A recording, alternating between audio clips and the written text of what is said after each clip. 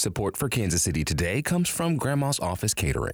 One bank teller instead of the usual 5. Slow fast food lines. Simply not enough staff. Grandma's Office Catering avoided the mass exodus with the respect, appreciation, better wages, and now health insurance. That's how Grandma continues to wow. Grandma'sCatering.com.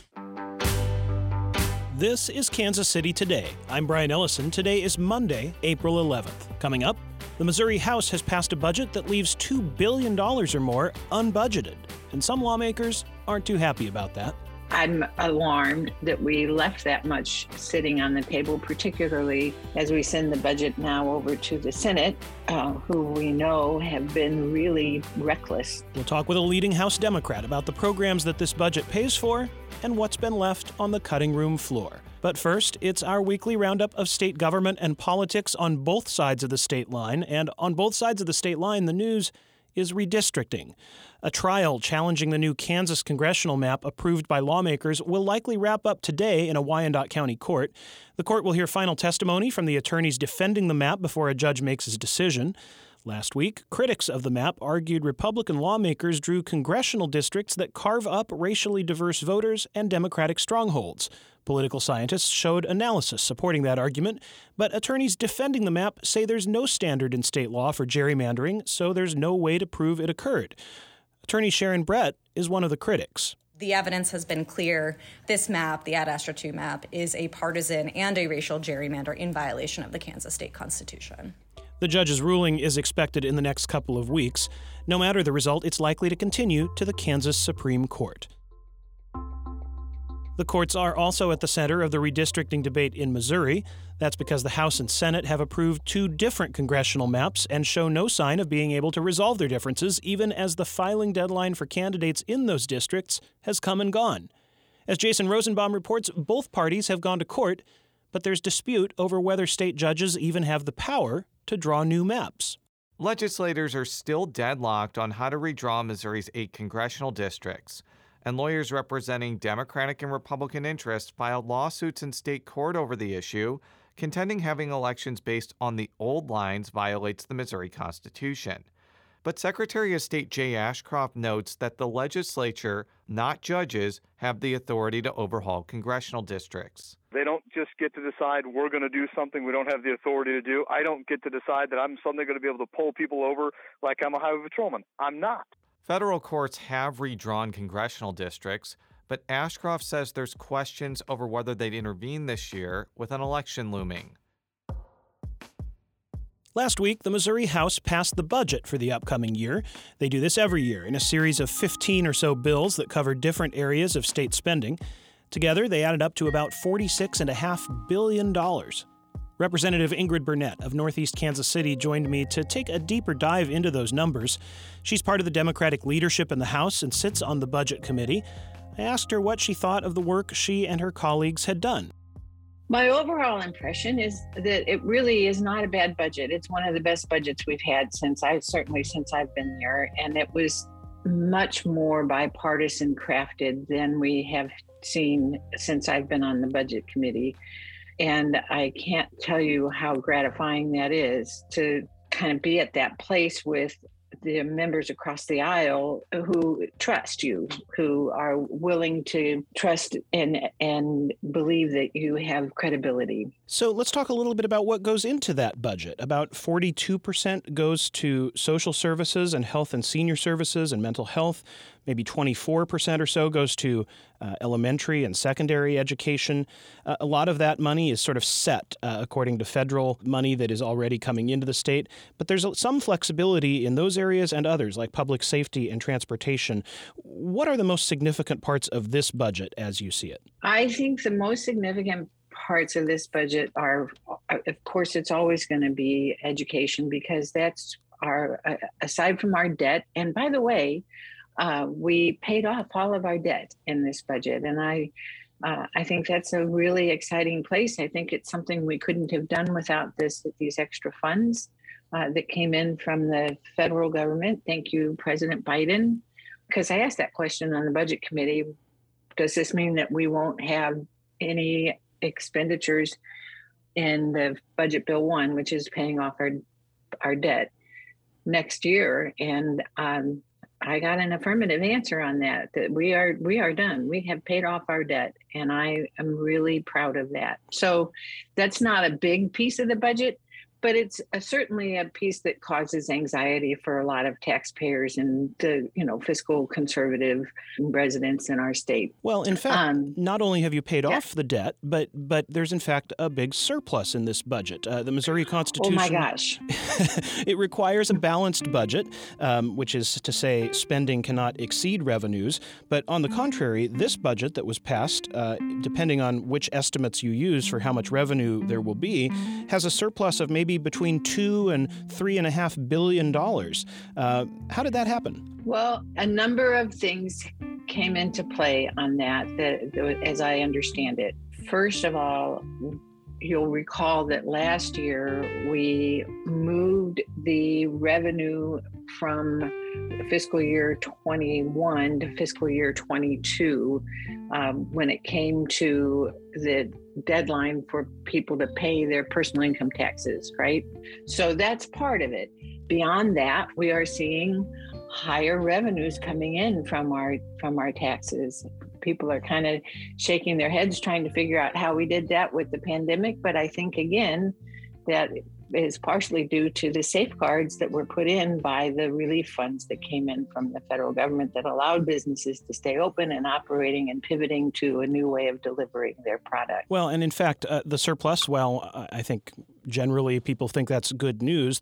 There are many who are questioning that decision to leave so much of that money on the table. There were a number of programs that were proposed, even by Republican Governor Mike Parson, that have gone unfunded in this budget, including $22 million or so to increase the minimum teacher pay to $38,000. That was defeated by the House. $500 million in federal stimulus funds that the governor wanted to use, but the House did not. There was an effort to restore hundreds of millions of dollars to higher education that had been cut a few years ago during leaner times. That wasn't approved. What do you make of this? Should the House have actually spent more money? Absolutely. I fall in that camp with both feet. I'm alarmed that we left that much sitting on the table, particularly as we send the budget now over to the Senate, who we know have been really reckless this year with some of the members.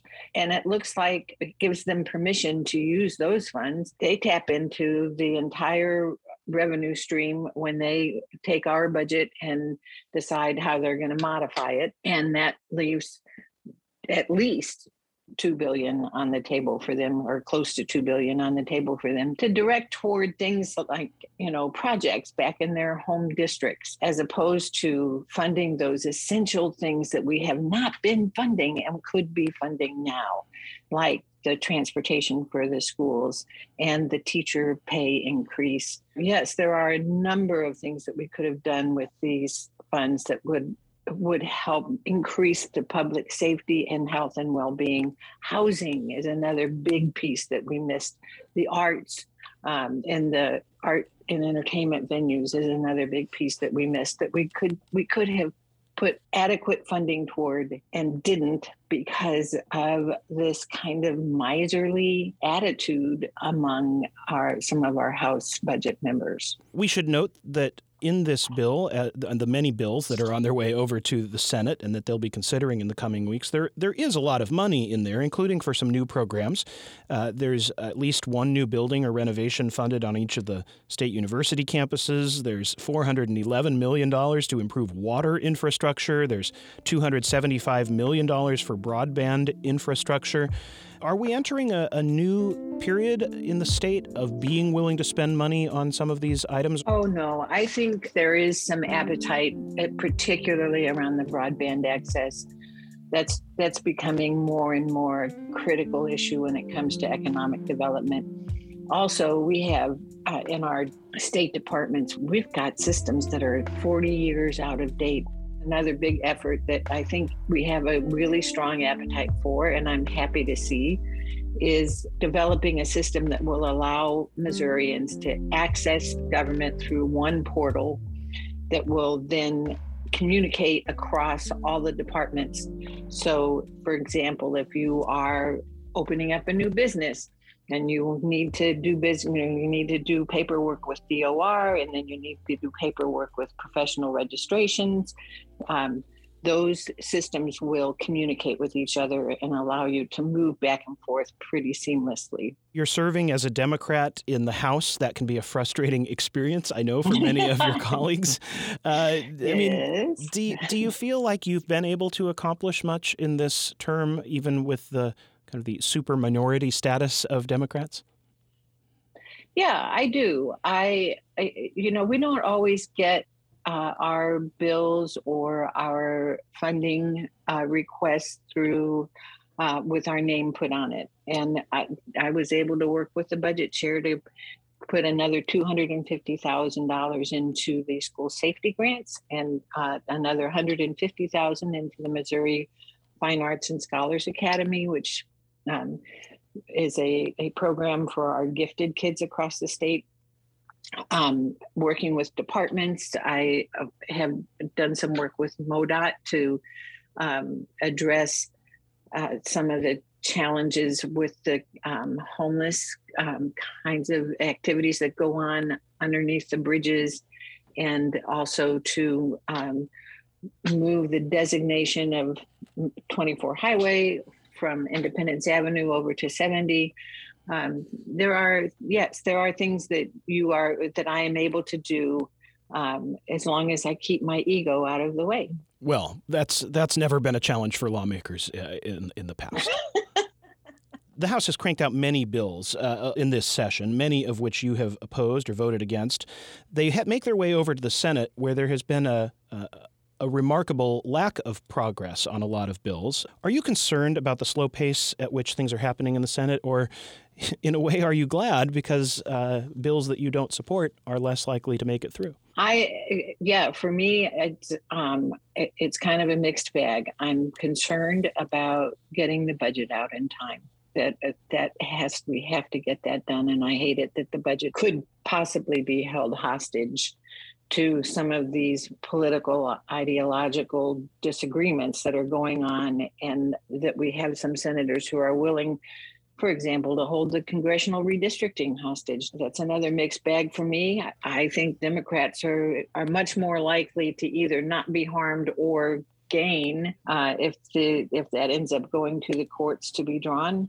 Republicans have a lot more risk there, and we have a few senators who are willing to just hold everything hostage unless they get their very extreme demands met. That was Representative Ingrid Burnett, the Missouri House Democratic Caucus Chair. She represents Northeast Kansas City. This is Kansas City Today, a KCUR Studios podcast produced by Byron Love and Trevor Grandin and edited by Lisa Rodriguez and Gabe Rosenberg. Don't forget to visit kcur.org for up-to-the-minute coverage of Missouri and Kansas politics all week long. Tomorrow, Nomin Ujiyediin will be back, and we'll learn about the enduring impact of lead poisoning in Midwest households. I'm Brian Ellison. Thanks for listening.